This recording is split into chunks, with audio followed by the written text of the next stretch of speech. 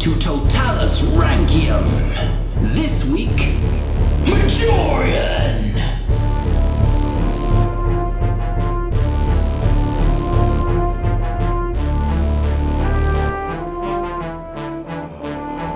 Hello and welcome to Roman Emperors Totalis Rankium. I am Jamie. And I'm Rob, ranking all of the emperors from Augustus to Augustulus. And here we are on episode 79, Ooh. Majorian. Ooh, I've heard his name. Yeah, yes, I just said it. Yep. But you've heard it before. Didn't you mention that he became emperor? To be honest, I'm a bit out the loop because it's been 2 weeks. Yeah. I don't know. That's a long time, isn't it? It is in my world. Yeah. So, would you like a recap? That'd be useful. Thank That you. would be useful. Here we go then. Augustus. We're skipping. 2 boys captured by a wolf. Yeah, we'll skip a bit. Right. Let's go from Valentinian III's death. Yes. He kills Aetius, stabby to the face in a meeting. Ooh, yeah. Mastermind behind the plot was Petronius, Yes. standing at the side twiddling his moustache, cackling. Yeah. He was then stoned to death a few months later because he tried to run away from the Vandals. They were knocking on the door. Yeah. Hi. Up in Gaul at that time, Avitus was having a meal with Theoderic, Yep. the king of the Goths. Yep. Theoderic turns around and says, "You know what, Avitus? I can see you in purple." Bring out the blue in your eyes. Yeah, he got quite intimate. Yeah. Avitus couldn't help but feel that Theoderic was onto a point there. Yeah. I would look good in purple. Yeah, I would. Well, let's do this. So he goes for it. And it turns out that all the senators in Gaul thought it was a brilliant idea. Ooh. And all the senators in Italy thought it was a terrible idea. Ooh. Yeah, lots of people fell out. When Avitus finally headed to Rome, people didn't like all these Gothic barbarians hanging around Rome. Doesn't feel like Rome anymore. No, so Avitus, not insensitive to this, sends him away. Then Majorian, popular general, and Ricimer, popular general, then stage a coup. Avitus scarpers quickly, thinking I'd best go and get some troops just before this coup really kicks off. Turns out the coup had already kicked off. Oh dear. They chase him down. They turn him into a bishop. Oh, I remember that. Yes. By just placing a bishop hat on him, I think is how you do it. And then, was he travelling somewhere? Yes. Then he accidentally brutally cut his head off while combing his hair. Yes. Excellent. And he died. Yeah. So there you go, that catches us up. Nice. Yeah. So Majorian's a general in the army. He's done a pigeon attempt with his friend Ricimer. Yeah. And he wants to be the emperor. We'll see. Oh. Yeah. Always a tension between Ricimer and Majorian. We will see. Does Majorian not want to be the emperor, but Ricimer makes him? We will see. Any other predictions? No. Let's go. It's got to be one of them. Yeah. Right, here we go then. Majorian. His early life. He was born in approximately 420. Oh, born in the 20s. Nice. So a lot younger than Avitus, who was in his 70s by the time he became the emperor. Yeah. He was born as Flavius Julius Valerius Majorianus. I love it. We are, 6 episodes till the end. Still laughing. Still laughing at the anus. We don't know anything of Majorian's childhood, but we do know that when he was old enough, he joined the military. He did this under Aetius himself.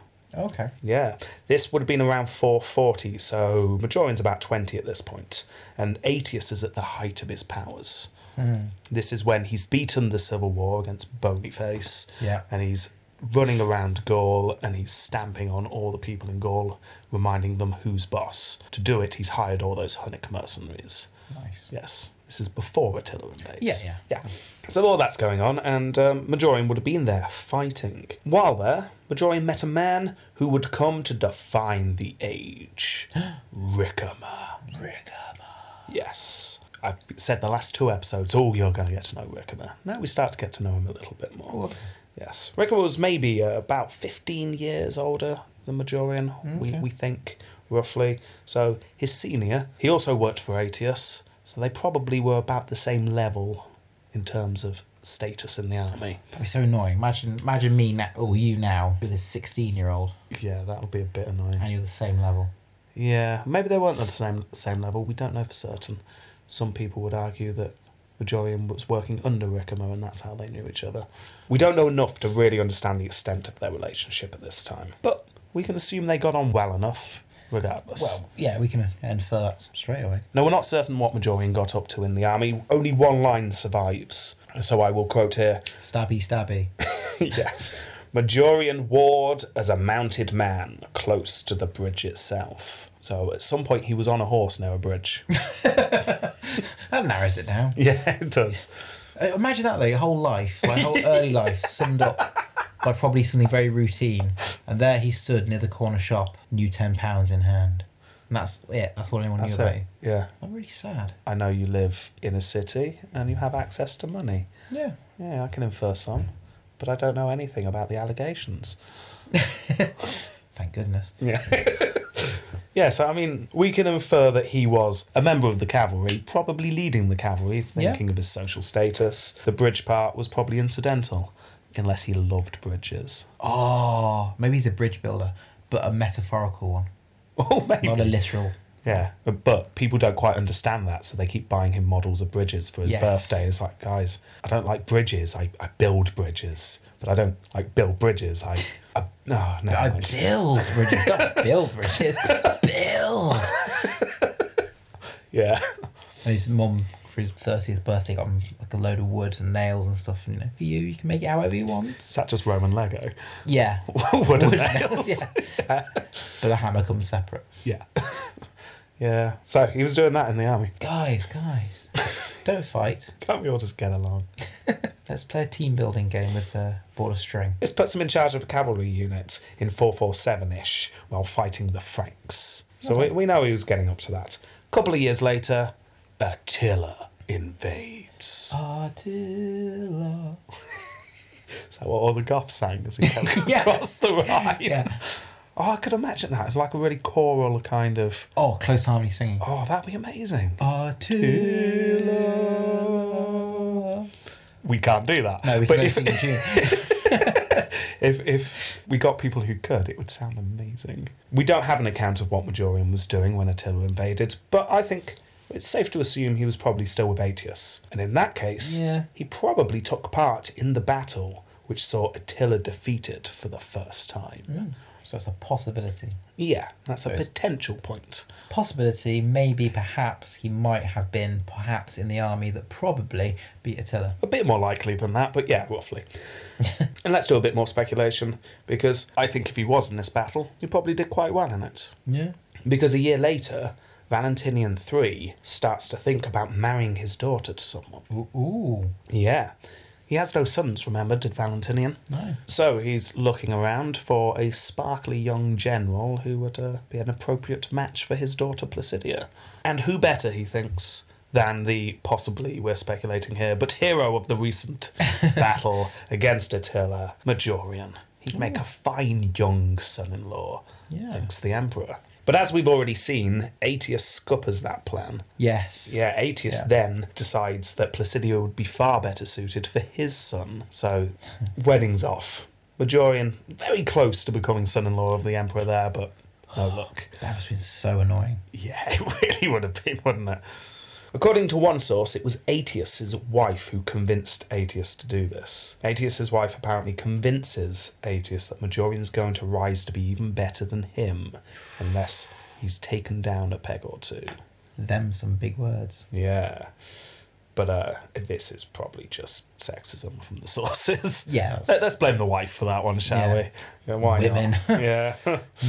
So yeah, like we've said, Majorian's not only down a potential wife here, but the politics meant that he was also thrown out of the army What? and then banished What? to his estates.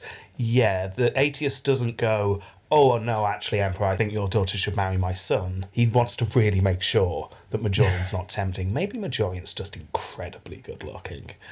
Oh. Maybe he's like Prince Charming levels of good looking. So slightly flowing blonde hair. Yeah. Massive blue eyes. Square chin. Oh, yeah. Yeah, people have to shade their eyes when he smiles. Oh, yeah. Yeah, that's... Perfect. So the only way that Placidia's not going to want to marry Yeah. him, thinks Aetius, got to get him out of the way. His beautiful baritone voice. Yes. Glistening chest. Yeah. Oh. Yeah. Majorian. Oh, I'm liking that's- this episode. Yeah, this is Majorian. Yeah. So, Oh. Bridge builder, good looker. doing all right for himself, isn't he? Yeah. Yes, he is. Yeah, so Majorian spends the next 4 years living a quiet life in his villa. There's hordes of women banging the door.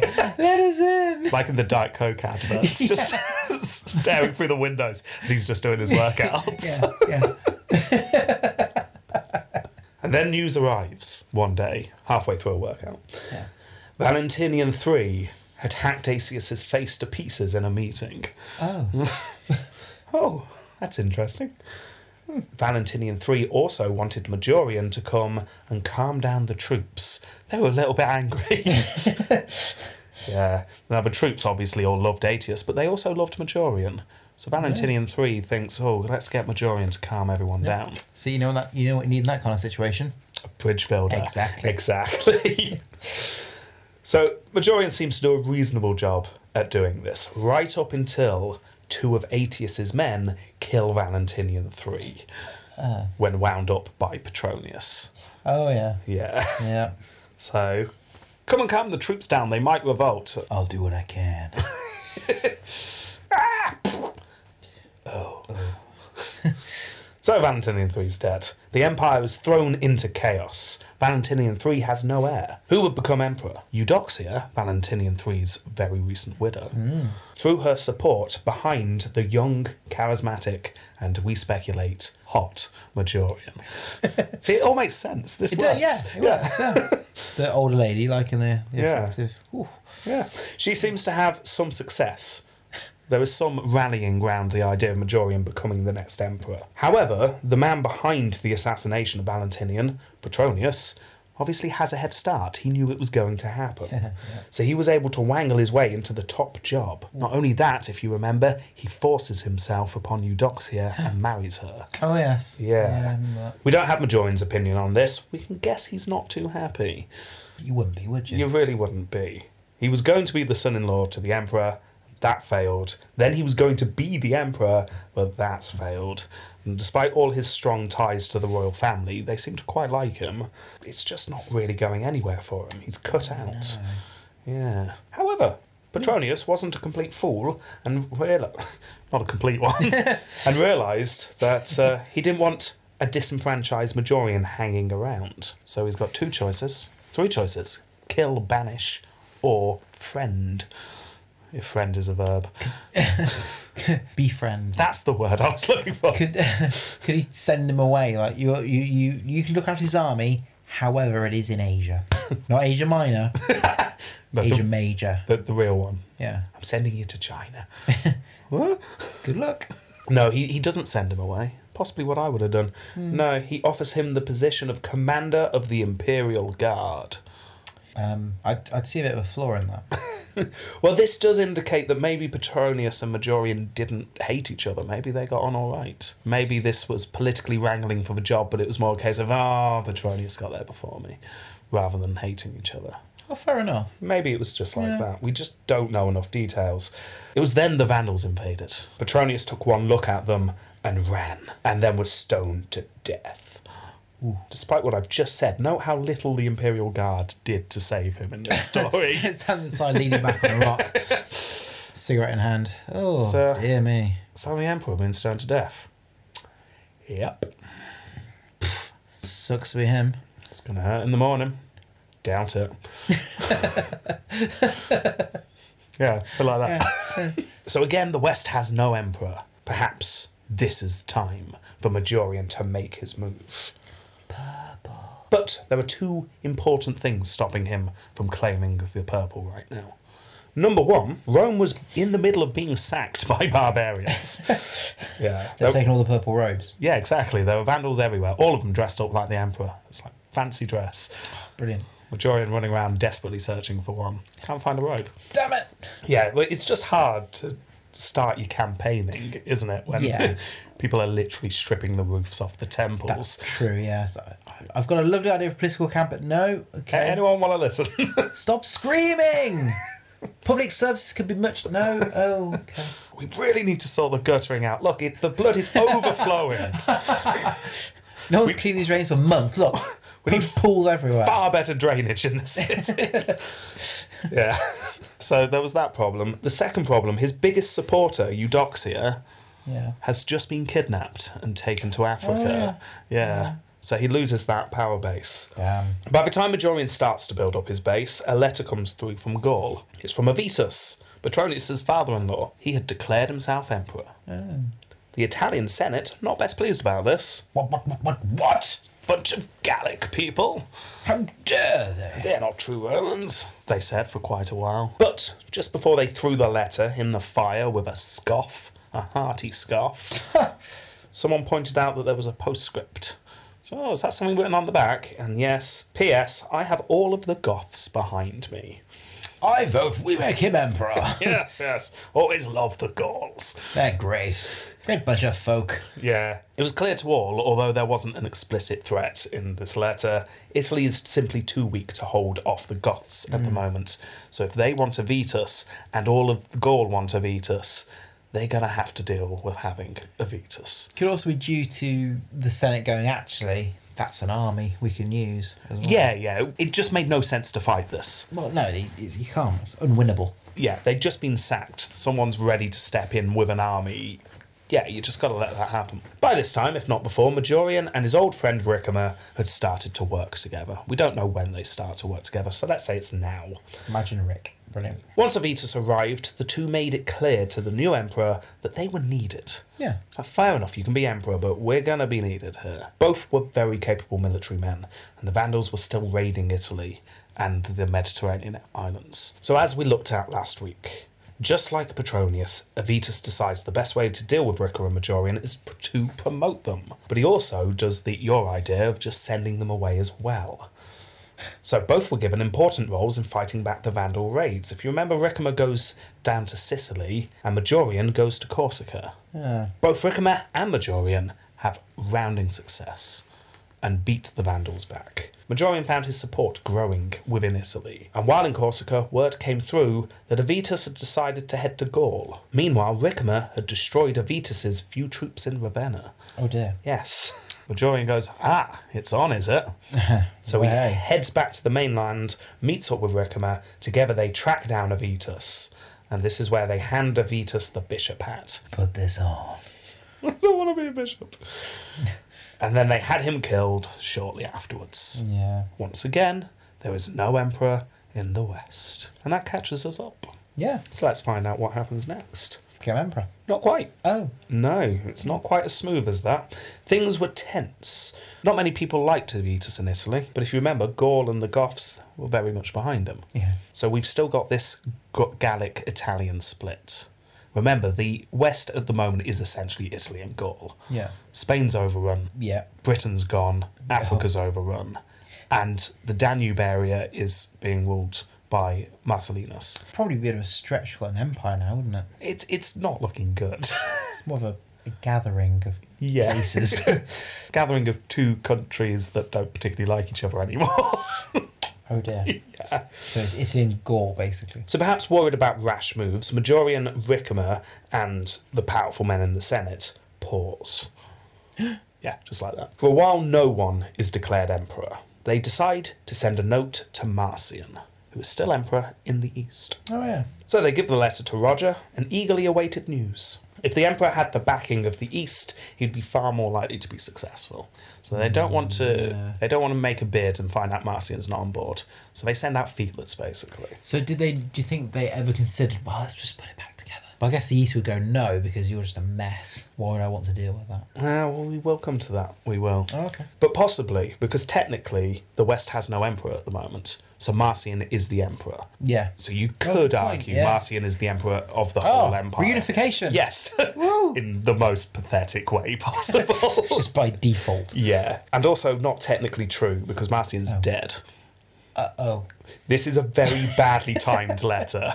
It reaches the East just as, in 457, Marcian dies. Roger walks through the door, sees Marcian's still warm corpse on the floor. Oh. Come rain, snow or death. He just places the letter on the corpse. Now, so a little bit on the East here, just to remind you. Marcian was the emperor, Yeah. but Aspar Yes. the general was actually very powerful behind the throne, Puppet mastery. pulling the strings. Marcian wasn't full-on puppet emperor, but Asper's definitely there as a powerful general. Yeah. So if you remember to the end of Marcian's episode, we talked about how the transfer of power went on to Leo. They weren't sure for a while who could be the emperor. Anthemius was discussed for a while, who was Marcian's son-in-law, but that didn't really work out. And in the end, Leo was chosen. So all that happens, and while all that's being decided, Majorian and Ricimer are sitting in Italy twiddling their thumbs, thinking, where's this response? We were kind of hoping for a response by now. Yeah. Eventually, after all the infighting in the east gets sorted out, Leo is elevated to emperor, and he sends a note back to the west. The note says roughly, do nothing for now. However, Majorian, you can be master of soldiers for the west, and Ricimer, you can have the title of patrician. Okay. So Leo is now technically the emperor of the whole empire, with Majorian and Ricimer as his underlings. But this is not how it's seen. There is still very much an obvious east and west divide, split very culturally by this point. Yeah.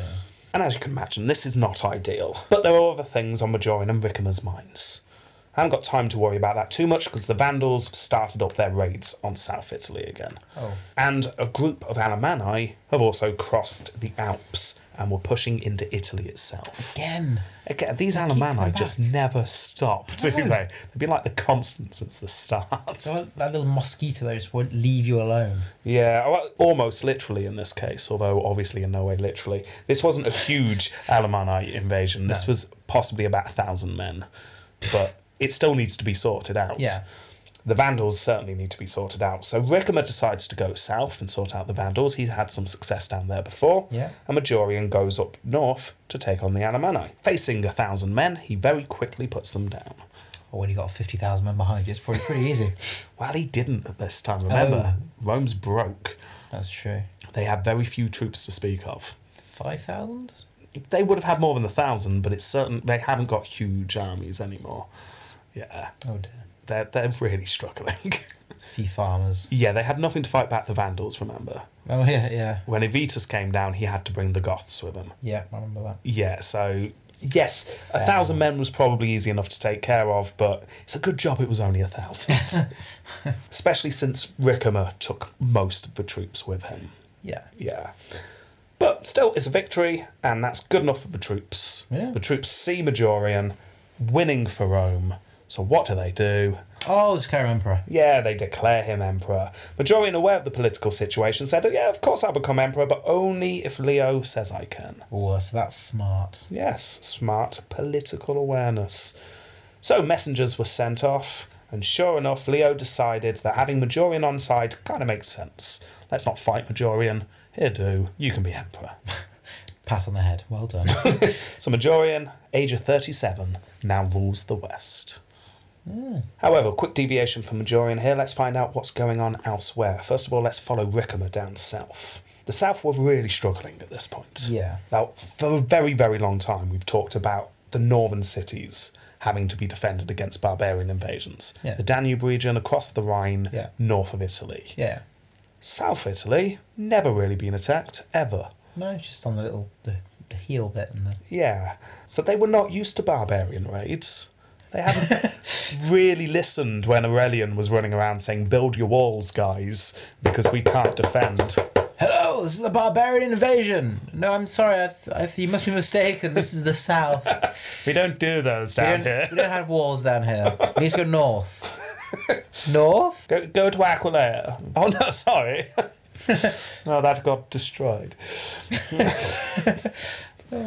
Yeah, so they were less prepared, shall we say, for barbarian invasions, and the Vandals were making the most of it. They were finding very undefended cities that they could just rip apart. Gesseric, leader of the Vandals, determined to make the most of this soft underbelly of the Roman Empire. And we actually have a little bit of detail on this, which is very rare for this time, so I will quote. We've got a new source. Oh, go for it. I think you're going to like him. His name's Sidonius. Sidonius? Yeah, he is the son-in-law of Avitus, but not Petronius. He had another son-in-law. Okay. This one I think he would have remembered, because he liked writing, did Sidonius. Is it quite flowery and... A savage foe was roaming at his ease over the unguarded seas. Under the southerly breezes he invaded the Campanian soil and attacked the locals when they dreamed not of danger. Oh, God. He's trying to make it rhyme, isn't he? And failing at the end. He got a few good rhymes at the beginning, then he started crumbling under his quill. I don't think he tried to. Maybe he did. Maybe he was... Seas, breeze, the army would... On the seas with their knees. And blocks of cheers. Yeah. No one could hear their pleas. Only their wheezes. From acute asthma. He was an early war reporter. Yeah. And sitting on the side of the battle was possibly worse than being in the battle itself. Probably, yeah. Especially everyone else listening to him. So shut up! What are you doing? Yeah, so we've got him. This is because of him why we know more about Majorian than any of the others recently. Okay. Yeah. So anyway, Ricimer heads south to deal with the invasion. He arrives where the Vandals are plundering a town, and he looks before him. The Vandals have been a bit complacent. They stayed near their ships and they sent forth Moorish slaves to go and pick the town clean. Obviously, some Vandals soldiers supervised this, so there were two groups. But I mean, this proves how easy the south was to take at this time. Yeah. Vandals turn up, send some captured slaves or some cheap mercenaries into the towns to do the actual fighting, and then pick up the rewards. Nice. Easy winnings. So, Ricimer sees before him two groups and sees his chance. He charges forward and places himself between the two groups. Ooh. Which might seem silly if Yeah. it were two groups of trained soldiers, but one group really wasn't. And that weaker slave group just panic and flee, and I quote... Ah, a woman and a horse, run away! Yeah. And so, cut off from the ship they had left, they became prey of their prey. Oh. Which is somewhat ambiguous, probably refers to the fact that Ricimer chases the men down. The Romans become the hunter. Yeah. I'd like to think that it was actually the farmers and their wives who were being looted No. actually then turn on Yeah. the people doing the looting. Oh, no, that'd be great. That'd be a good film. It's just a whole field full of really nervous-looking peasants. Yeah. And then all of a sudden a horn blows, and in unison all the peasants just look up and stare at the nearest Yeah. looter. And just hears a shink of little scythes and pitchforks. And just start, not running, Oh no. walking slightly, staring, Menacingly. unblinking. In step with each other. Yeah. Oh, Yeah. that'd be scary. Oh, that's creepy, isn't it? Ooh, creepy peasants. Yeah. So that's going on. The creepy peasants are just marching on all of the slaves / mercenaries. Nice. And Ricimer can then turn his attention to the actual Vandal army itself. And more quoting here. They got ready with their shapely bows. This is talking about the Vandals here. Okay. And the arrows made to carry poison on the iron point to wound doubly with a single shot. From everywhere a shower of steel comes down, but from our side it comes down on the throats of our foes. Nice. Not for them, but No. So it's poetic. definitely more poetic than we're Yeah. used to, isn't it? Yeah. So it's going quite well. Yeah. Yeah. Then we got this bit. This bit stumped me for a while, I'll be honest. Now the braided dragon speeds hither and thither in both armies, his throat swelling as the zephyrs dash against it. So I know Zephyr's a type of wind. Yeah. I know that. Yeah. So dragon, I'm guessing, as the braided dragon, that's something's going around it, and there's a wind, a weather change, something. Yeah, it took a while. What really confused me is dragon has a capital D. So it's a proper noun. So it's like, is this the name of a person called the Dragon? Is Ricimer called the Dragon? Was he going to and fro? Yes. I got quite excited for a while until Yeah. I finally figured out what this means. Oh. Yeah. The Dragon is actually a standard for a cohort of cavalry Oh, okay. called the Draco. Oh. Yeah. That's Nice. where... See, all her names came from... Yeah, they Romans, do. didn't They really do. Yeah, so there you go. I must admit, I was slightly disappointed by that. As cool as Yeah. Dragon Banners are, I really hoped that Ricimer's nickname was the Dragon. That would have been amazing. Yeah. So maybe we should just call him the Dragon. Yeah. We'll give him that nickname. Yeah. So the dragon Ricimer wins this battle. Yeah. Yeah, he just outfights, surprises the Vandals, they all die. So he sends the news off to Majorian. This is good news.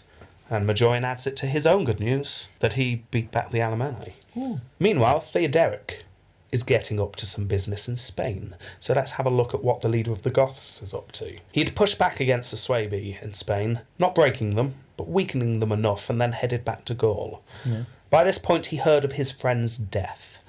Oh. Avitus was gone. He was not happy. 1, it was his friend.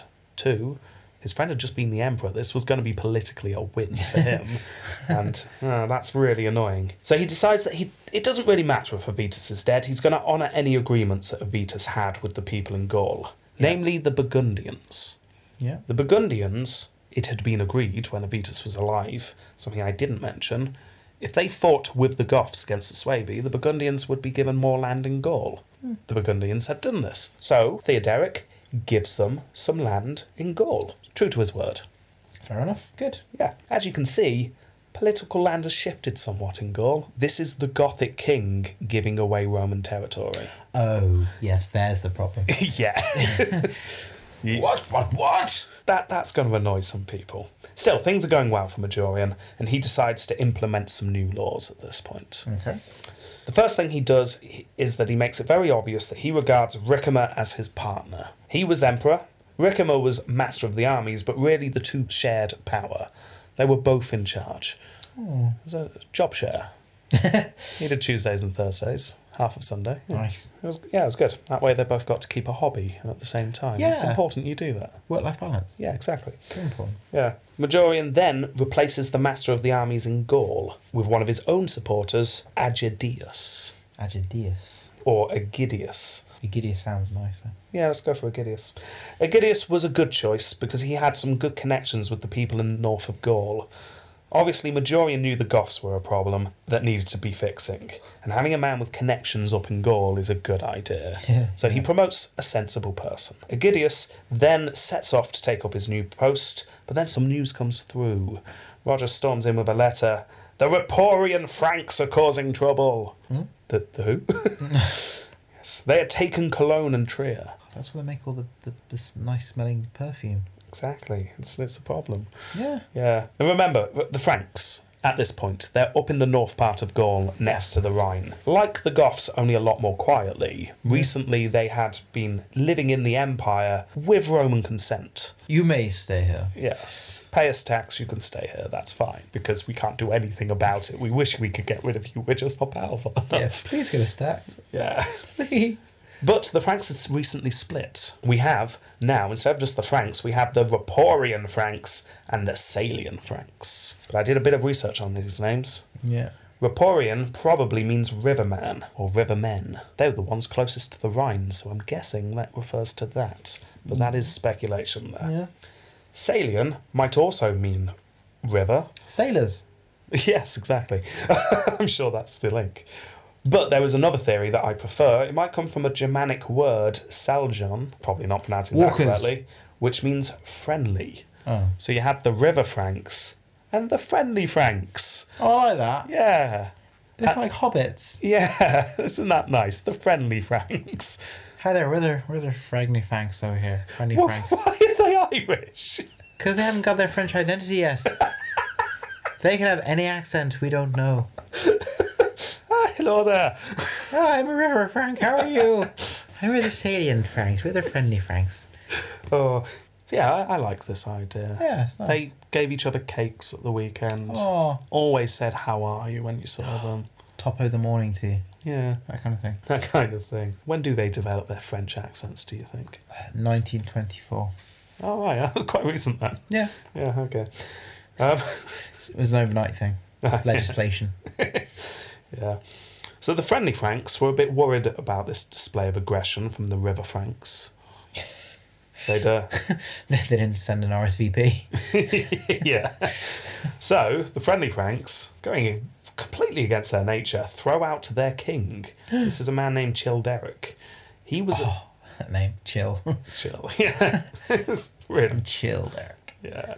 He was a supporter of Avitus. So the friendly Franks hoped that throwing out their pro-Avitus king would win favour with the new emperor. Yeah. And when they have favour with the new emperor, they'd be protected from the river Franks. So Yeah. it's all kicking off with the Franks, essentially.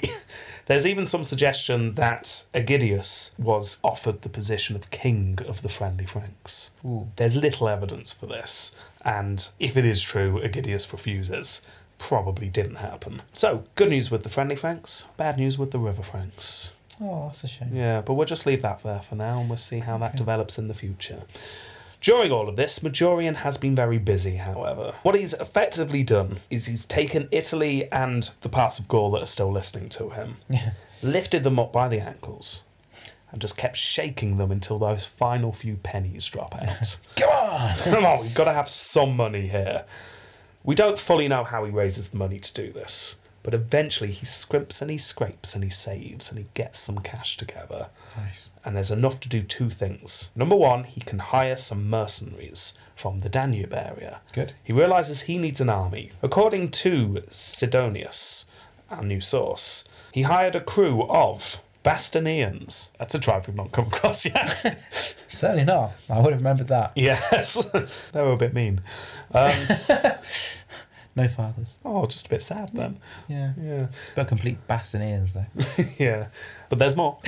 Bastonians, Swabians, Pannonians, Nurians, Huns, Gettons, Dacians, Alan, Hello! Hi! Ballinotans, Rugians, Burgundians, Visigoths, Elites, Bisaltans, Ostrogoths, Procrustrians, Sarmatians, and Mashans. And they're all just... Apparently that's the crew he hires. Wow. Maybe it's just one of each. Maybe it's like Ocean's 11. Oh, yes. Yes. How many are there? 1, 2, 3, 4, 5, 6, 7, 8, 9, 10, 11, 12, 13, 14, 15, 16, 17, 18. Ocean's 18. Ocean's 18, yeah. And Majorian and Ricimer. 20. Ooh. Oh, nice round number. Yeah, nice round number. Oh, I like that. Yeah, it's good, isn't it? Crack Yeah. squad. This is clearly not true. Oh, Not just our weird speculation, but also the source. I mean, okay. he obviously didn't put all these different groups together. This Probably is half of them didn't even obviously... exist, I'm guessing. Yeah, this is Sidonius just trying to point out that he managed to get a large mercenary crew together. I say crew, army. That's the word, Yeah. isn't it? Yes. Okay. So, he has an army now. It's a bit rough around the edges, and they're all mercenaries, which is Yeah. always a bit dodgy in terms of loyalty, but he's got an army. But there's something else he can do just about. He can build a navy. He's always wanted one. Oh, I guess his navy. Gets a navy. Oh. Yeah. The Vandals had to be defeated. Majorian realises this. And until they're gone, Italy is vulnerable. Yeah. So they need to get them out of Africa. The only way to do that is to build ships. So he starts building ships. And I quote, "Down into the water falls every forest on the Apennines. For many a long day there is hewing on both slopes of these mountains, so rich in ship timber." A lot of sexy lumberjacks. Oh, this is where Majorian owned his element. Do you think he was Check there shirt. chopping his own wood down? Oh, yeah. Shirt off, tying around his waist. Yeah, Hacking away. yeah, Wiping sweat from his brow. yeah, in slow motion. Oh, yeah. Yeah, Pulls out a can of well-known drink. yeah. Cracks it open, all the women turn around staring at him. Yeah. Knee up on the stump, taking a swig. Yeah. And then he just picks up his axe, takes another slow motion swing. Like he's actually doing it in slow motion. Oh, yeah. And that would look really silly in real life, but the impact of the axe still has the same impact.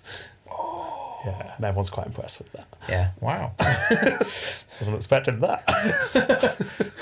The tree's down already. Yeah. 2 hits. So yeah, so he's there building his ships, chopping down wood.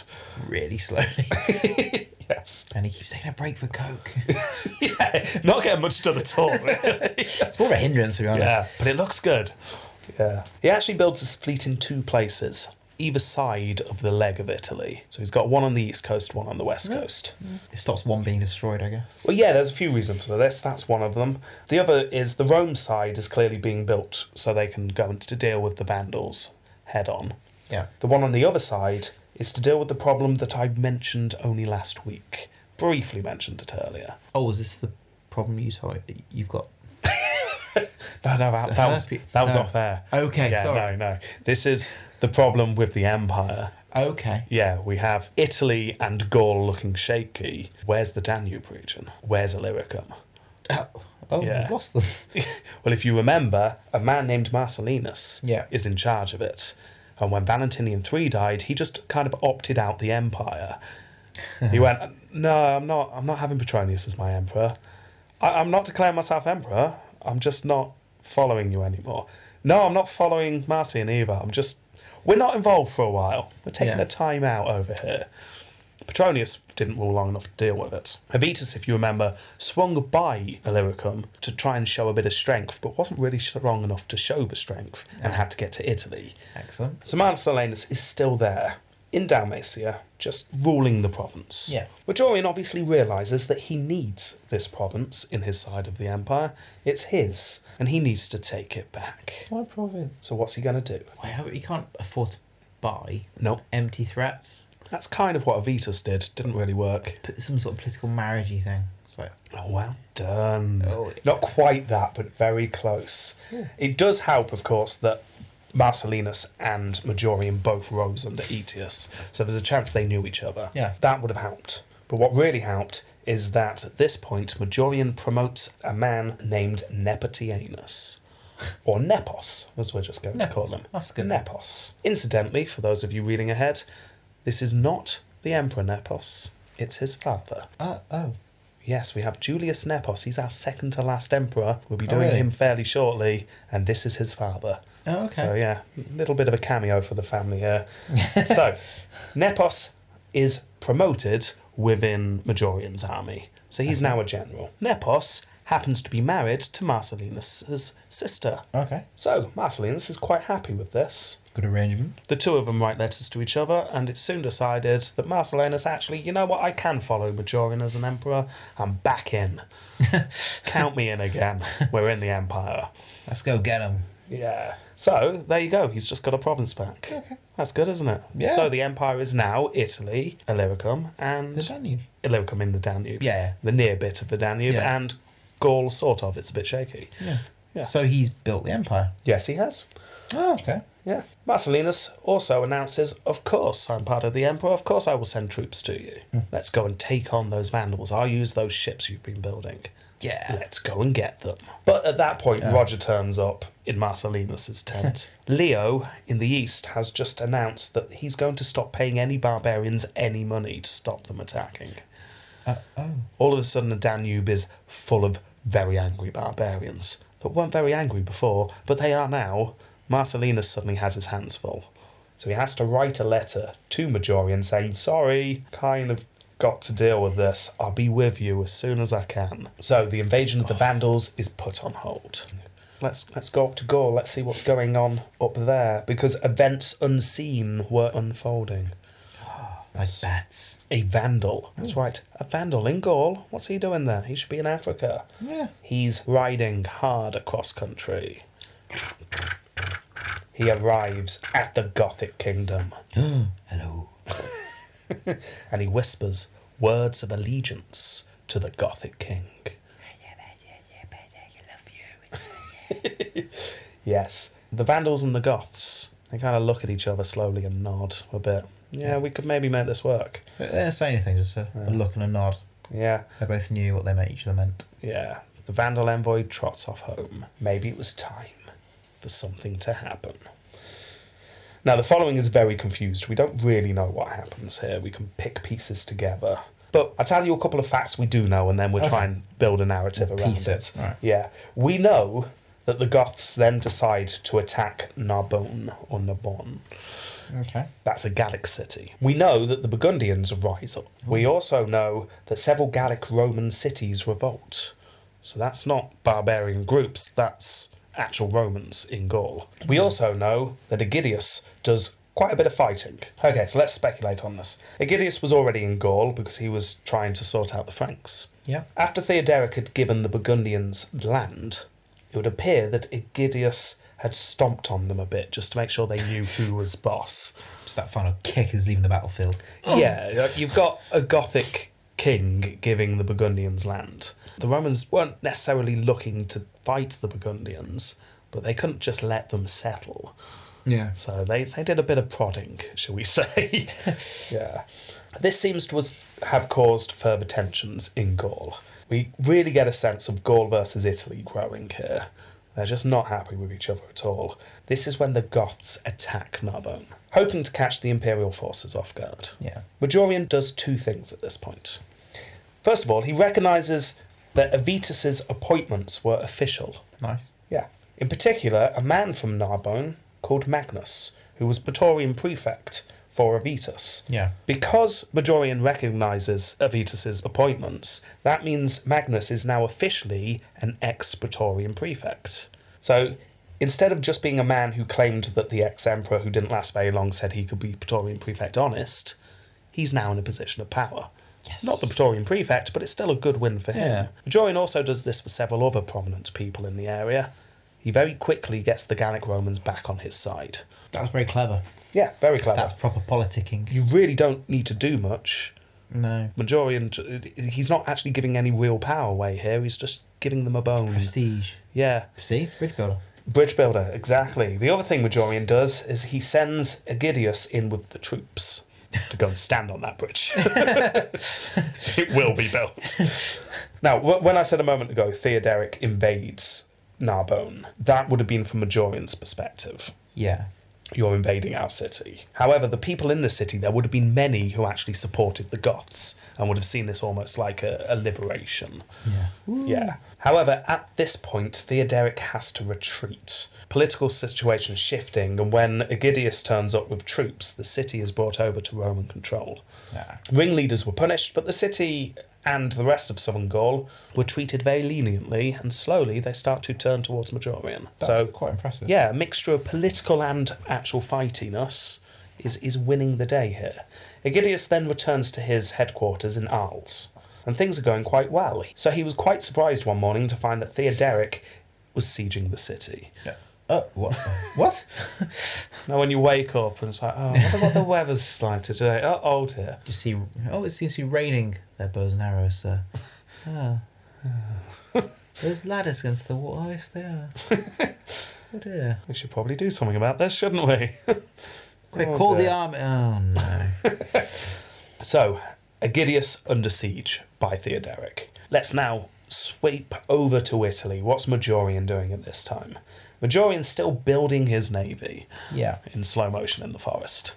Ricimer's headed back up to Ravenna by this point. Yeah. So he's taking charge there. Whilst building his navy, Majorian realises that he needs more money.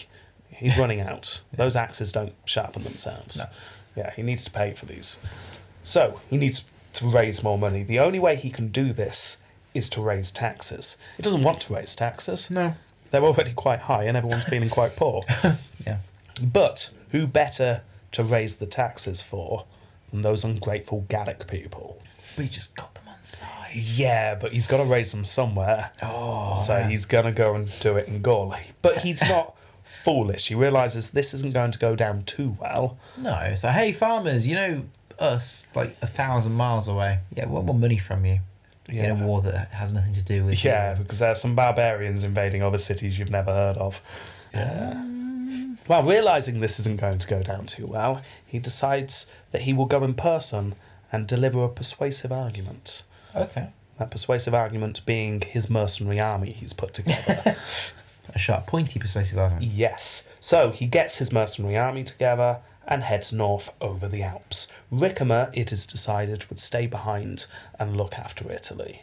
Okay. There is a small problem on the way. A group of Huns break out of the army and loot a town or two. They just can't help themselves. It's like, oh. Okay, before we get to bed, remember, I'm going to say this once. We're not going to loot. We're not going to raid. You got that? Yeah. What are we not going to do? Loot and raid. Good, Huns. Right, off you go. I'm going to turn the light off now. Yeah, turns the light off. Comes about 5 minutes later, turns the light back on. They're all gone. Even that, they're all pretending to be asleep, surrounded by lots of booty. Where'd that statue come from? So yeah, Majorian not happy with the Huns. No. They'd gone off and they'd sacked a couple of towns on the way. Really not what they should be doing. But he knew his control of this barbarian alliance was really shaky and Yeah. didn't want to test his authority too much at this early stage. So he pardons them. However, that night, or the Huns hideously accidentally died in their sleep. Oh. Really bad nightmares or Yeah, something. yeah. Yeah. Yeah, so read into that what you will. Some people suggest this shows that Majorian didn't have any control over his army. The Huns were disobeying, and then when he pardoned them, he was disobeyed by the other troops. Oh, yeah. Oh, interesting. However, you could also read that he pardoned them because he realised a big display of force wouldn't go down too well, but then he very quietly gets rid of the problem afterwards. That's instantly what I thought when you told it. This is backed up by the fact that apparently the soldiers who had facilitated the Huns accidentally killing themselves in their sleep were allowed to keep all of the stuff that the Huns had raided. Fantastic. So, yeah, I think it might be option 2 there. By this time, news has finally come through. Arles is under siege. Theoderic is on the warpath. So Majorian splits off a portion of his troops and gives them to Nepos and says, go and relieve your fellow general. I'm still going to carry on with my plan. Yeah. Not entirely sure exactly where he was going. That was so urgent he wasn't going to deal with the siege. But obviously he decided that let's stick to my original plan. Yeah. And I will trust Nepos to deal with this. So Nepos takes off some troops. As ever, we have very few details here, but apparently Aegidius was praying for help right at this point. Please, God Almighty. Things had gotten quite bad. Theoderic is taken completely off guard. By the army.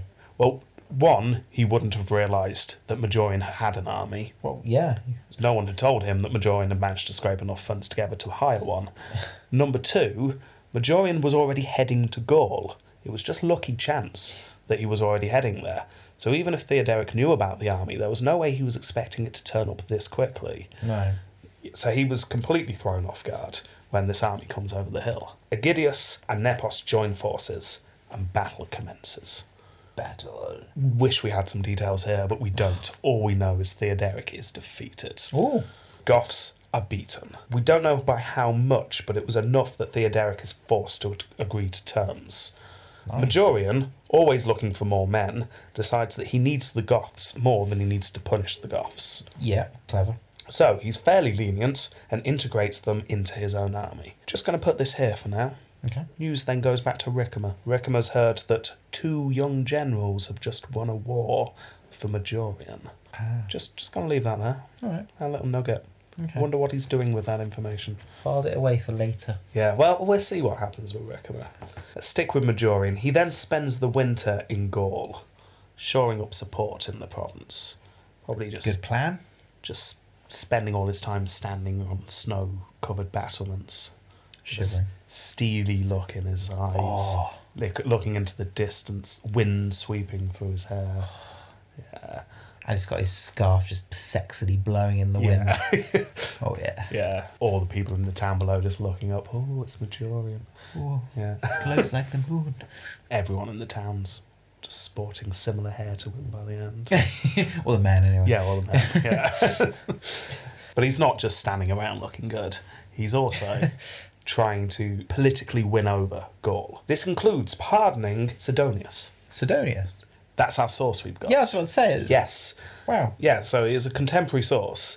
He is, if you remember, Avitus's son-in-law, who was writing speeches, propaganda speeches for Avitus. You can tell. That was his job, can't you? Yeah. Majorian forgives him. So fair enough, it was your father-in-law, I suppose so. I'll let you off as long as you start writing some for me. I've heard about your use of a metaphor. Yeah. It's pretty good.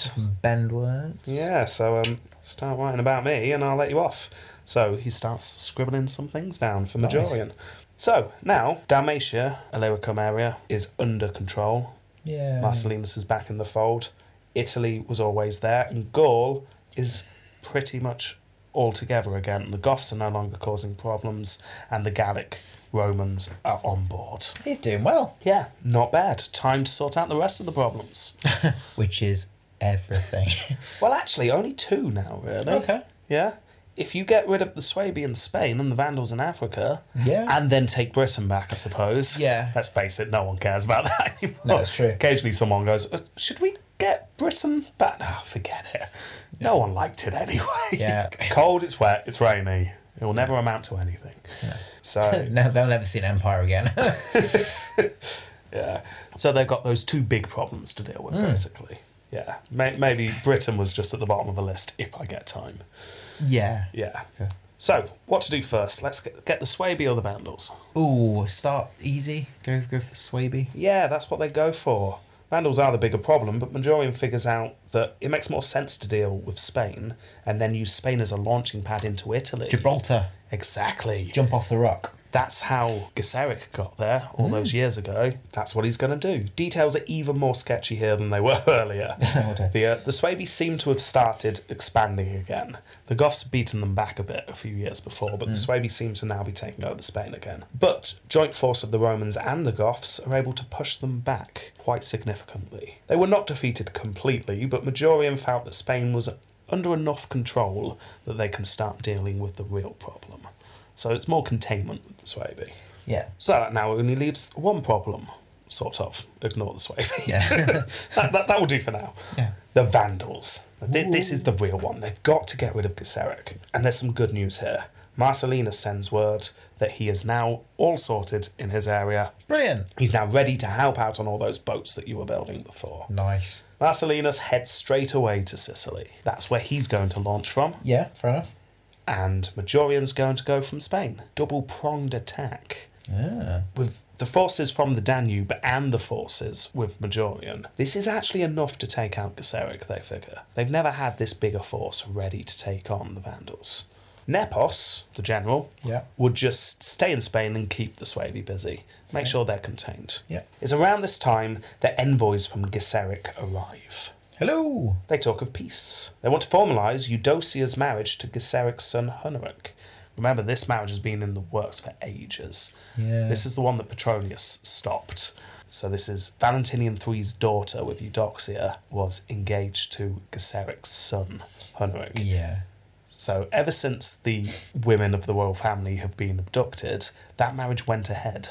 Oh, okay. Yeah, so they're now married. Oh. Eudocia and Huneric are married. Okay. But it's not formalised in the Roman Empire. So these envoys say, oh, we can have peace, you can formalise this wedding, we don't need to go to war. Because they realise, actually, this force can take them out. Gesseric's looking a bit nervous at this point. Because he's not used to that. He's not used to that. I wasn't expecting this. Or was he? Don't know, was he? Was he just playing for time? Build up his forces, shore things up a bit, Yes. and then just be an absolute beep again. Well, we'll see. We will see very shortly. Majorian says, no thanks, basically to the envoys and sends them packing. He then gets everything organised to cross into Africa. What happens next is disputed by historians, but the outcome's the same. Majorian, just about to cross, on the eve of his crossing possibly, receives some devastating news. His entire fleet has been destroyed. What from? Well, this is where we get the discrepancies. There were two options. Jellyfish. Option 1, jellyfish. So there are 3 options. Option 2, Gesseric. Realising that he needed to act quickly, had sent ships up towards Spain with the envoys, but had hidden them, possibly near Mallorca or Ibiza. Party stuff. Yeah, party stop. Stopped off, did horrible things. But, well, missing out the lovely part of the island. Just it was awful. But, kebabs. So hid their warships there and bided their time. So with the warships hidden in place, spies are then sent into the Roman army. Ooh. They pinpoint the location of the fleet. Hello, good sailor. Do you know if there's any local Roman fleets hanging around? So that they're all wearing really dodgy Roman armour. Oh yeah, like made out of tinfoil and cardboard sort of thing. So I wish I could get to Africa. I would love that. If only I knew where a boat was. Oh, I was in the Roman army, but I've lost my way. I've forgotten where I parked my boat. Yeah. Any ideas? This works. So they What? soon find out where the fleet are and send messages back to their warships. The warships sweep out from their hiding place, descend upon the Roman fleet, and destroy them. Oh. Now, remember, this Roman fleet is essentially a transport fleet. It's designed to ferry the troops over to Africa. Oh dear. Yeah, and also The Vandals have been raiding for quite some years now. They've got used to boats. They're not particularly known as being good sailors, the Vandals, but they've been raiding with these boats for a while. They've got the hang of it. Yeah. The Romans have never been good on the water, and they've only just built these boats. So they have to build the boats on land, then go through intensive training on water. Kind of like all these Romans standing on this big plank edging out towards the sea. Like, come on, move forward, come move forward. I don't know, it's wobbly and blue. It's weird. It's all wet. Yeah, so no match. The Vandals destroy the Roman fleet. Okay. That's option 1. Option 2 is the fleet was actually destroyed whilst it was docked. There was no hidden fleet of Vandal boats. It was actually the spies that did all the work. They snuck into the docklands and burnt the entire fleet down overnight. So those are our two options. You need a lot of spies, though. You would. You need some sort of system, like smear tar on them or something. You need something. Yeah, the second one sounds more dramatic. It looks cooler. It sounds plausible, but I think we're missing too much information. Yeah, I don't know. Like you say, it's when you actually drill into the reality of it. How would you burn down hundreds of ships? You'd need a whole team of you. You couldn't set them all off at the same time for a start, so people would figure it out. It would have been tricky. Group of you going in. Yeah, it's very improbable. I think. Imagine us two breaking into, I don't know, the Royal Navy and trying to burn down all their ships. Well, they're made out of metal. That's the first barrier right there. That's true. Like, I just imagine you holding a match to the HMS. It's not working. Get another match. It's putting my fingers. Yeah. So as much as I do like the burning them in the docks story, it's not plausible, is it? I just don't. I think it's more likely the Vandals took them out at sea. Yeah, just decimate them. Just seems more likely to me. Because you can do the thing where you like fill a boat with tar and set it on fire and head it towards, and you can do all that kind of stuff. Yeah, you can do all sorts, can't you, at sea? And reenacts the Ben-Hur sea boat scene. Yes, you can do all that. Get your pointy things and point it at the flat things. And go fast. Yeah, exactly. So let's go for option 1, even though it's less. Yeah. In fact, what are we doing? Why are we choosing the most likely option? Let's just go for the cool version. Yeah, they snuck in. There were two of them. Two of them. Just two of them. Just two of them. They snuck in. Yeah, both wearing dodgy armour. No, this is now cool. They've just okay. like ninja costumes. Oh, nice. Yeah. And they scale the boats and they Yes, and they unplug bottles of tar and spit it on. They just and then finally, as they walk out, they're both walking away, and one of them just flicks their cigarette behind them. Yes. Don't even look back. The whole thing just. That's what happened. That's what happened. Right. Okay. History, boys and girls. So either way, Yes. the fleet's gone. Yes. Yes. I imagine Majorian sat the next day listening to people talk about how cool it was just feeling quite annoyed. Yeah, You're missing the point here. I don't care how it happened. Yeah. My fleet's gone. I mean, yes, it was completely badass, but that's not the point. Yeah. Majorian finds himself in Spain with an army capable of destroying Gesseric, but unable to get to him. And it's at this point that envoys arrive from the Vandals. Probably trying not to look too smug. Probably the same too. Oh, yes! Oh, yeah. They got one slightly charred on the back of his head. Scorch marks. The one comes in wearing flip-flops and a snorkel because he did the underwater stuff. Yeah. He'll drill the holes in the bottom of the boat. Yeah. And they're both just like, hi, we've got an idea. want to make peace? Yeah. Peace offer's still available. Loser. Yeah, so negotiations start. The Vandals would be given Africa, formally, again. This has happened a few times now. And in return, they would agree to sell grain to Rome at probably ridiculously high prices. So we're going through a bit of an economic crisis. There'll be a lot of inflation. Yes. And by a lot, I mean hyper. Yeah. So, after the anticlimax of this invasion, Majorian was forced to return to Arles. Probably thinking of plans of how to deal with Gesseric. You can't just let this go. Not all doom and gloom at this point. No. Nepos turns up and says, oh, we've really done well against the Suebi. They're really pinned in the top left of Spain now. So that's good. Yeah. That's pretty much that one ticked off the list. Top left. Oh, that's good. That's they do some lovely cider there. Yeah. That's why the Suebi settled Guillaume. there. Yeah. Big cider drinkers, the Suevi. So, once in Arles, Majorian then dismisses his mercenary army. He can't afford to keep paying for them. The only way to get the Vandals is to rebuild a navy. He can't afford to rebuild a navy, so he certainly can't afford to keep paying an army. I need to be quite honest with you. Obviously, glancing at your pad, I can see Feist Maximus coming up. And the fact he's dismissed his private army worries me slightly.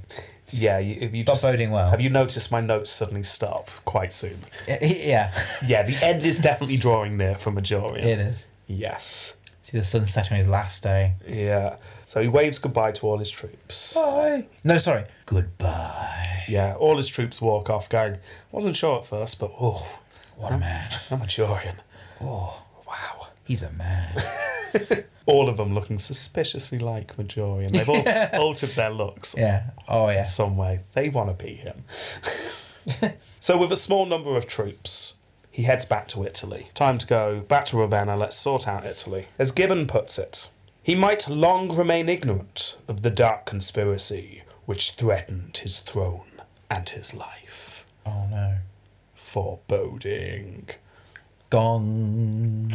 Yes, as he dismissed everyone. Right, who do we have left? Who's coming back to Italy with me? Yeah, you. What's your name again? Gilbert? And the gongs for... I'll be using it soon. You'll find out. Majorian crosses the Alps with his small force of troops, probably wondering what that really low dong is that seems to be following him. Keep going, sir. It's fine. Keep going. You only really need to worry when I'm hitting the middle of the gong, okay? Yes. Although I'm getting quite close now. Just saying. He descends into the Po Valley, and who should he see? Ricimer. But Ricimer. Oh, hey, Ricimer. His best friend. He's there to come and welcome him home. Hi, bestie. How are you? I did all right, you know. Okay, we didn't get the Vandals, but I did all right, didn't I, Ricimer? I found these two new great young generals. They're amazing. They remind me of you and me, but better. Once the two men fully meet, and I quote here, Ricimer's men seized Majorian, stripped him of his purple and his diadem, beat him, and cut off his head. So he died. Possibly. I mean, you could read that, read that into that statement, I suppose. Let's go through the options. Option 1. Ricimer stood and watched. The West is now his. Remember, this is the grandson of a Gothic king. Oh. So he can't be emperor. It just wouldn't be allowed. He can pull the strings, though. Oh, but he can pull strings. He's got a bag of strings just waiting to be pulled. Those little loops that go around the arms and everything. Yeah. Or did he die like this? Oh, that's a good question. Yeah, there are a couple of other options. But yes, we're going to say This is the way I say he died. The other main option was he was deposed but allowed to live, and then 5 days later he died of dysentery. Well, that's kind of more funny. It is, but it's just a bit weird. What, I get to live? Oh, I feel a bit... Oh, yeah, I'd be more happy about it, but I really need to lie down. Because the more I stand up, the quicker it comes out. Yeah, so Majorian's dead. There you go. Yeah, that's Majorian. Okay. I'm quite impressed. He did quite a lot of good fighting, I would argue. Quite a lot of political... He is known as the last decent emperor. The trouble is, by this point, decent can mean you live for more than a year and you do something. Yeah. Let's rate him. Phytius Maximus. Okay, we have no details here, But- but we've got a fairly impressive list. Yeah. He fought under Aetius and possibly was in that battle fighting against Attila. Yeah. Bit of speculation there, but I don't think it's too far-fetched to say I'm he was counting. there. Yeah. He then fought and beat the Vandals in Corsica under Vetus. Yeah. That's a defeat of the Vandals under his belt. He then fought the Alemanni. Okay, only 1,000 of them, but it was an invading force. Yeah. Or invading party, maybe. Small band. Yeah, but they were invading. Yeah. And he beat them. He then defeated the Goths. And then he defeated the Suevi. That's pretty good. It's a lot of winning. There's a lot of winning there. However, there's some bad. Because let's face it, who did he need to defeat? Yeah, Vandals. And he didn't. No, he got his boats burnt. Yes. Two awesome operatives. Yes. He was defeated by the Vandals. Also, when he defeated the Goths, it was actually Nepos and Aegidius who did that. And his name? Under his name, so I'm not going to completely discount No. it, but it does disappoint me that he sent Nepos off and he didn't go, fine, I will go and save Aegidius. Yes. Leave it to me, lads. Yeah, it's like, why? And then just strode manfully towards Arles. With his sexy hair blowing in the breeze. Exactly. So I don't understand why he didn't do that. That's a little bit disappointing. So there was His a ultimate goal didn't get. Yeah, he didn't achieve his ultimate goal in fighting us, and he did delegate to subordinates a bit. But that's However, what a good leader does. yeah, you could argue that's been successful. We're talking about his fighting ability. Yeah, sure. Yeah, But he's proved he can fight. he has, and And battles under him. well, we can certainly infer that he might have been noticed with the Attila thing, because, you know, well, Yeah, you could be that's true. my, you know, so that's evidence to show that he probably is better than. It's good. It's definitely good. I'm going above 5 for certain. It's just how far above 5 I go, I think. Well, with his fighting, he got bits of land back, which no emperor has done. They've just been losing for the past. That's true. He's expanding the empire And because of fighting. because of fighting. So it's not just success. That's the impact of his fighting. So it must have been that successful. Yeah, I agree. And he kept the Suebi back while he could go and attempt to fight the Vandals. But Yeah. I don't feel I don't feel comfortable going more than 6, though. I'll be honest. Really? Right. Okay. Slightly low. I'm undecided between 6 and 7. Because for me, like, higher than that would be sort of a massively good battle somewhere that he would. And we've discussed this in the past, where some of these battles were probably massive and quite intense and pretty amazing, but we don't know. Yeah, it's a shame, isn't it? I would have gone 7 if he'd gone and relieved Aegidius. I think I'm going to have to agree with you. I'm going for 6. Okay. That is not a bad score, though. 12, yeah. It's 12 for this day and age. A good 12 is. It's impressive. So that is a 12 for Phytius Maximus. Approbium Crazium. Okay, there's one story, and you are going to love this. I like a good story. You know how I sometimes say this is probably not true? Yeah. This is like 99.9% not true. It's so obviously made up, but I had to include it because it's brilliant. For 2 reasons. 1, because it's a cool story, and 2, because it confirms what we always suspected. Yes, because Majorian was known for his blonde hair. Oh! Yes, he was. What a look. That's weird. Now, I didn't think to put that quote in there, but there is a quote somewhere, so I'm having to paraphrase here, that says he was known for his blonde hair.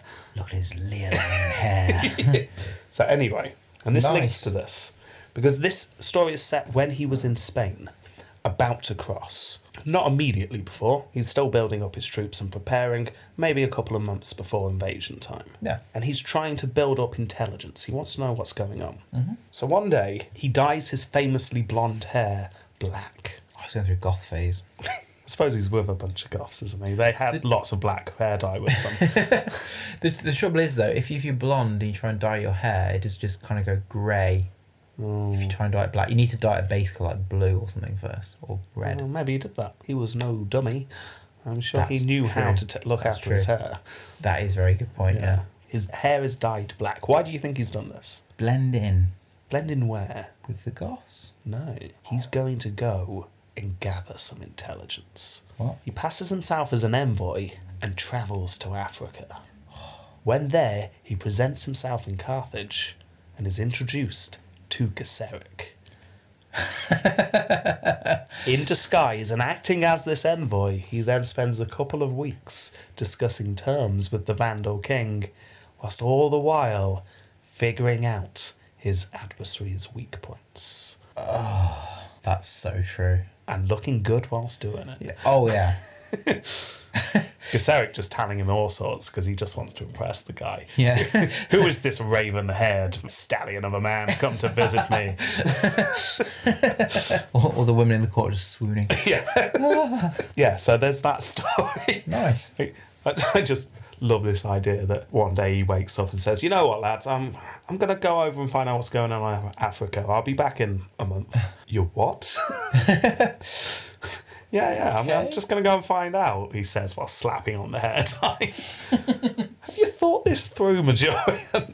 Maybe 5. This seems like a silly idea. Yeah, no, it's obviously not true, but it's a good story. It's a damn good story, Yes. so I'll count it. It's one of the few things we have, so he did that, which is a bit of a crazy thing to do. Yeah. Yeah, and it definitely happened. Hair dye.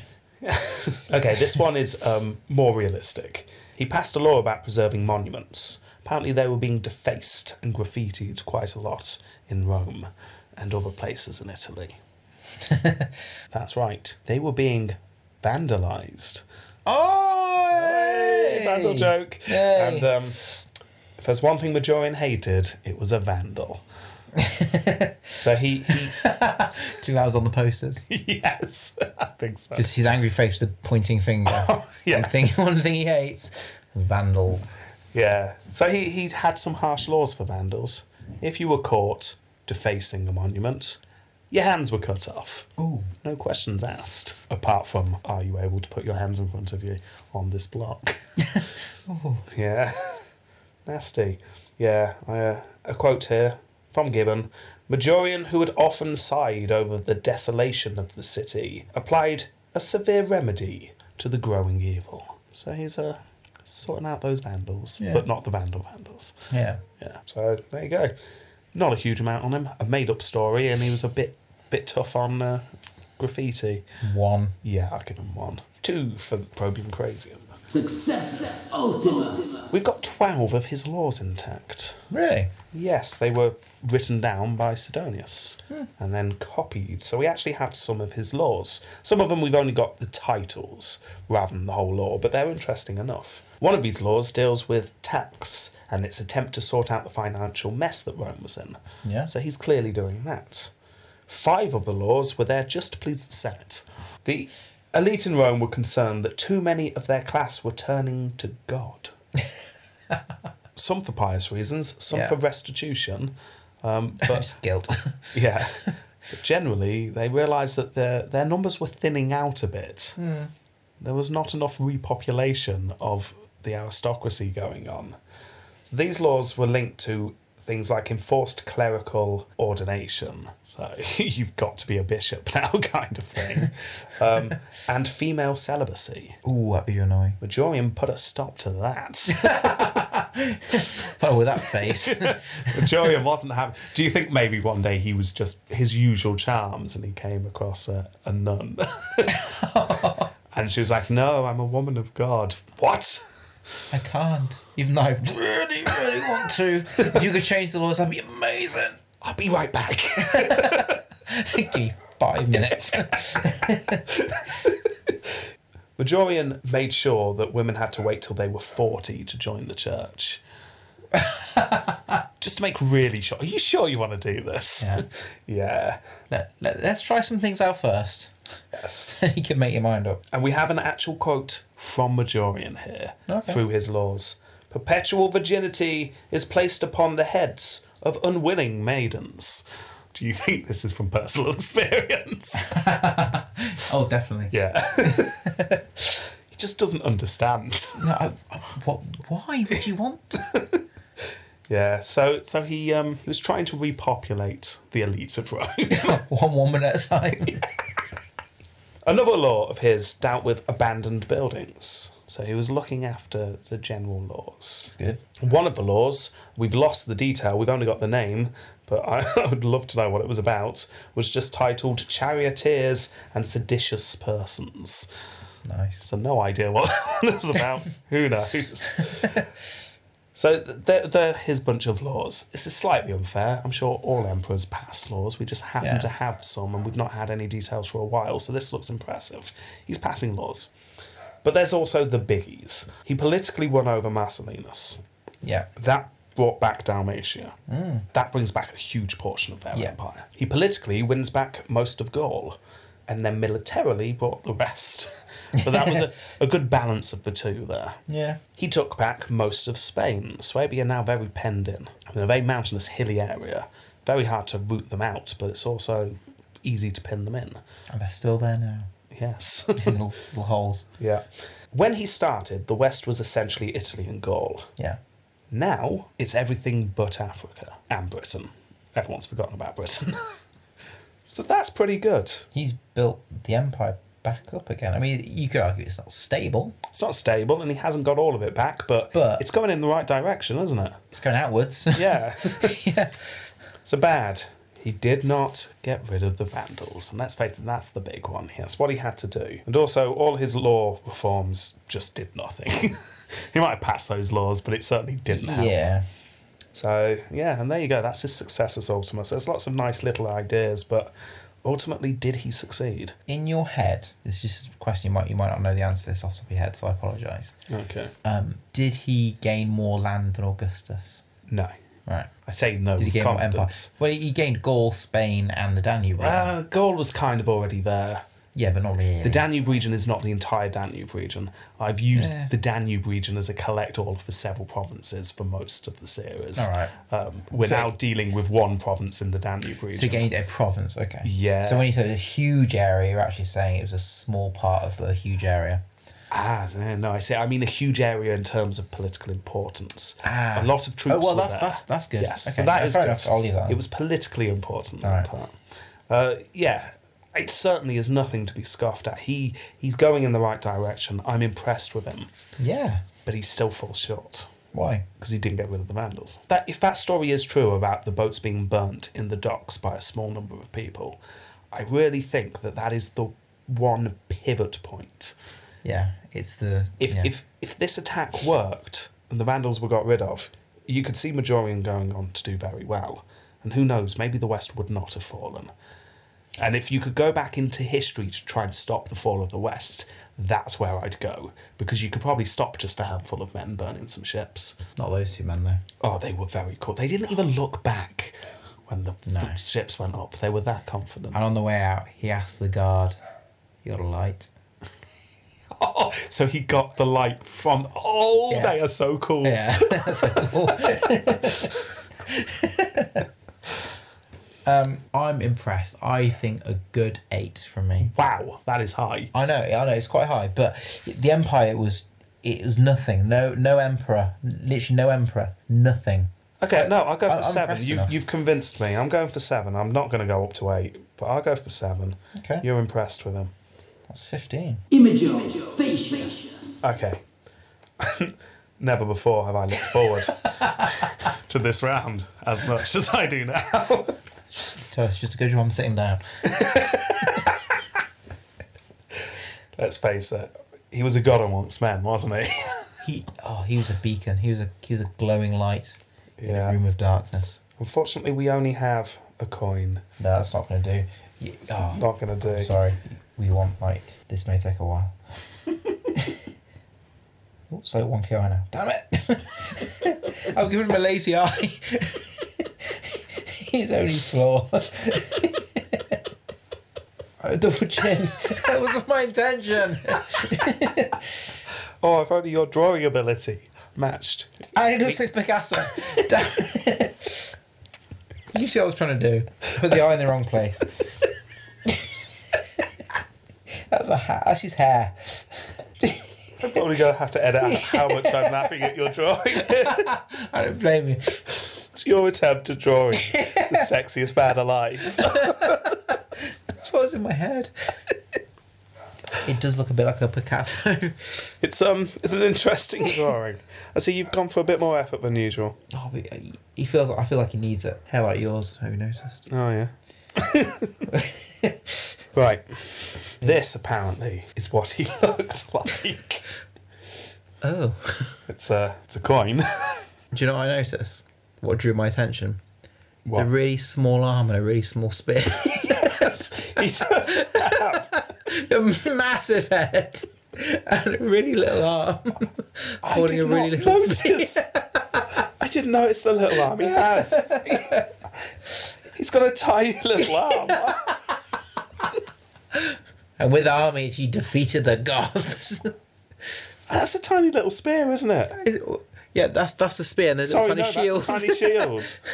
Maybe it's an emblem, hopefully, on his costume. You can just tell they were doing their usual coin, and they went, "Oh, should we give him some armor and a spear?" There's not squeeze really everything in. any room. We'll just squish it in. Oh, that's amazing! I didn't spot that. Okay, well, that makes him look a bit weird. I can't take it seriously, man. He's got wavy hair. Oh, yes. He's got big wavy hair. He's got a big eye. I don't know. It's hard to judge on these coins. It's all right, I suppose. What's on the other side? Oh! Did you see it? No. You genuinely don't know? No. Because I am quite excited about this. Oh, what's on the other side? The ant invasion's back. Yes! Oh!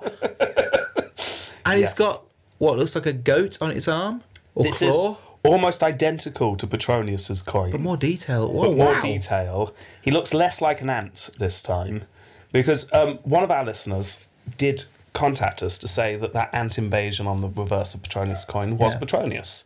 Oh. Yeah. Ooh. And this is an identical image, and I checked this time, this is meant to be Majorian. This is obviously just a popular way to depict yourself at the time. Looks slightly like an alien standing on top of a head with a snake coming out of it. With a goat on your arm. Is that a goat? Is it a Is it a flamingo? goat? Yeah. I don't know. So we can use this one to judge him as well. Okay, oh, nice. Yeah. I think for entertainment value, it's going to score highly.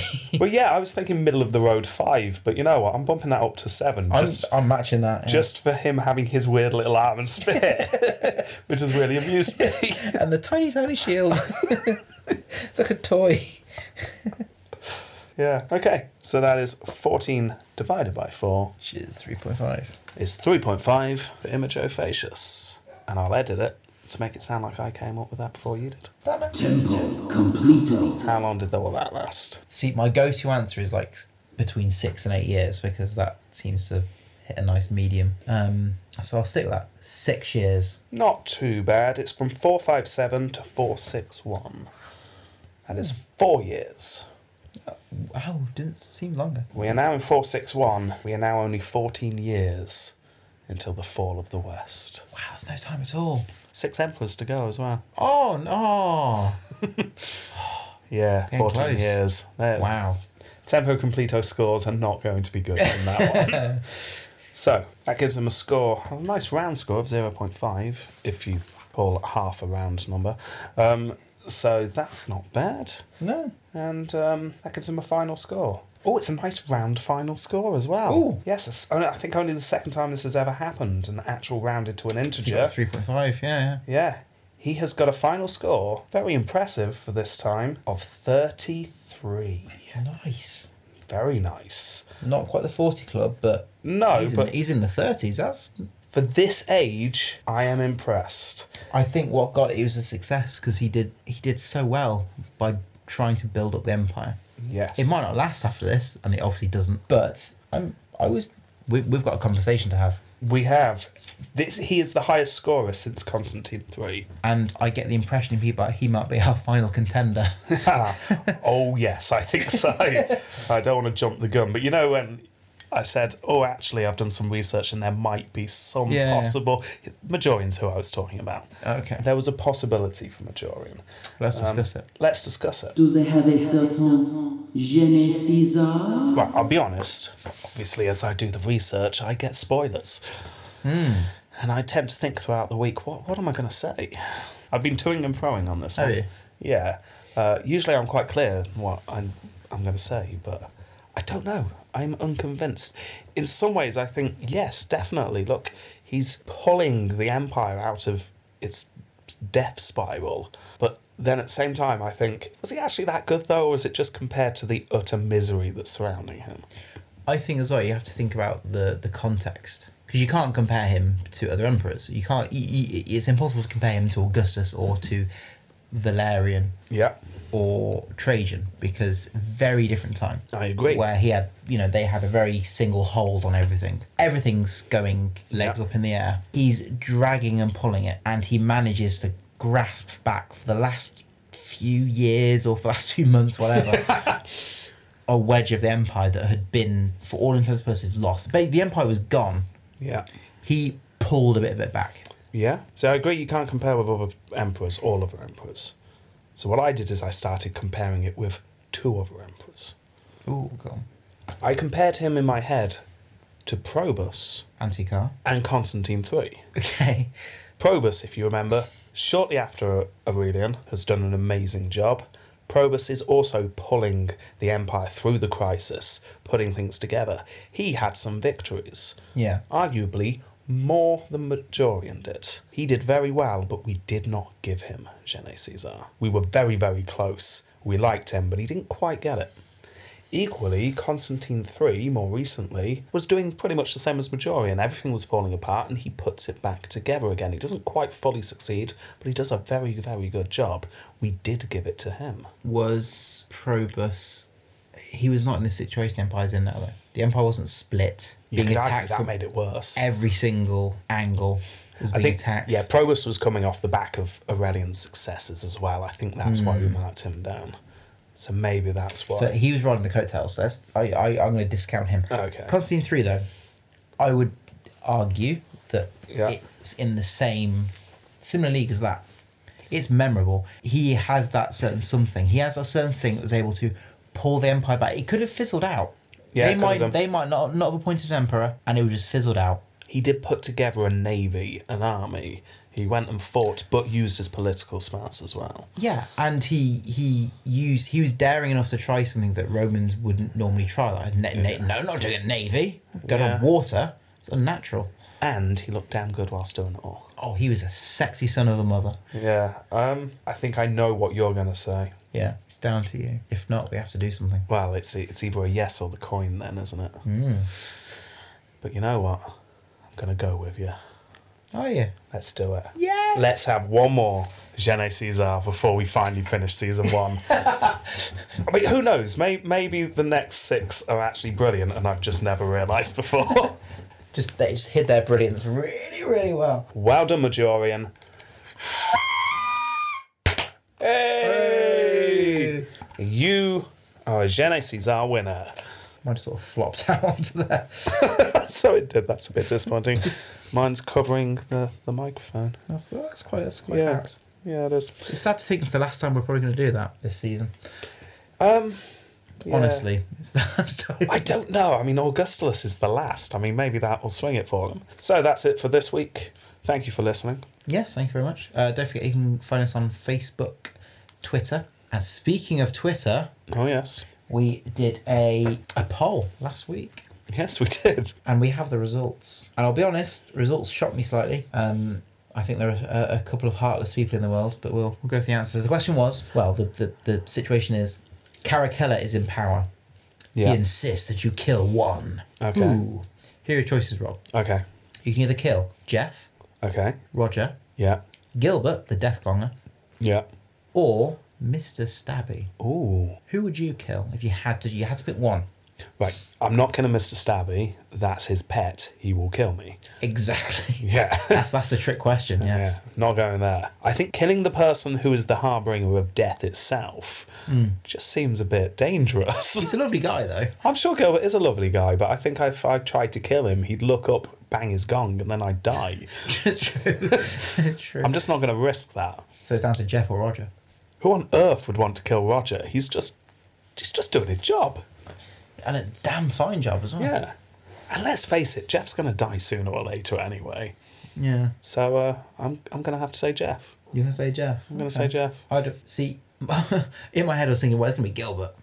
But since you've argued it that way, it's like, no, I'm going to kill him. Or attempt to. You don't want to test his power. No. I mean, is he announcing or is he making the death happen? No one really knows. No one dare ask. No. But I guess with Jeff, you're almost doing him a favour. Yeah, so I'll probably say Jeff as well.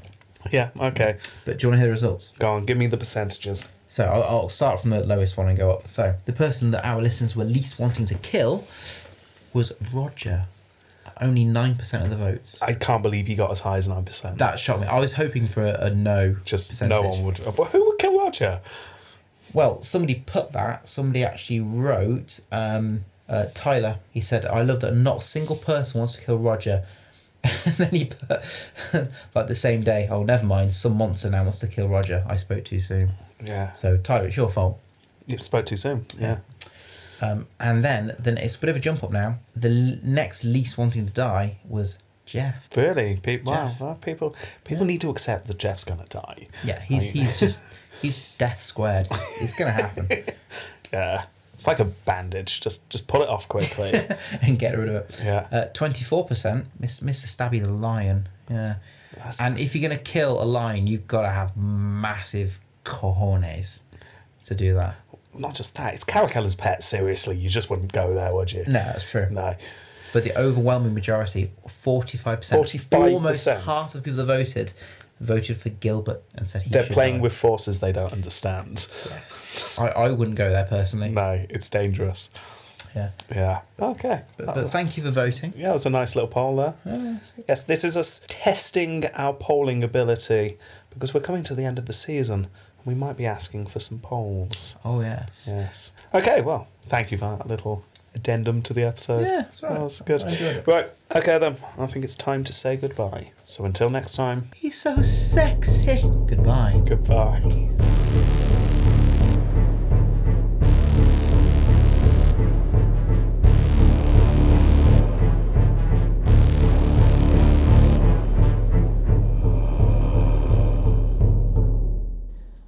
Hello, Gesseric. Hello. I'm your envoy, all the way from Rome. Oh, I must say, I've not seen you before. No, I'm new. Yes, you are. I can't remember ever seeing such a manly envoy before. Oh, yeah. And I can ramp that up. Do you want me to turn the temperature down? You seem to be sweating quite profusely at the moment. Oh, I just had a hard workout. Just doing some lumberjack jobs. Moving rocks, throwing tires. Oh, I can tell you work out. That's quite a physique there. Yeah. Yeah, and that chin, that's like granite. And this hair, this raven black hair. Don't... Oh, is this Cole? Hang yeah. on. Majorian? Right, that's it, guards! Wait. Let me just... whip my coke out. A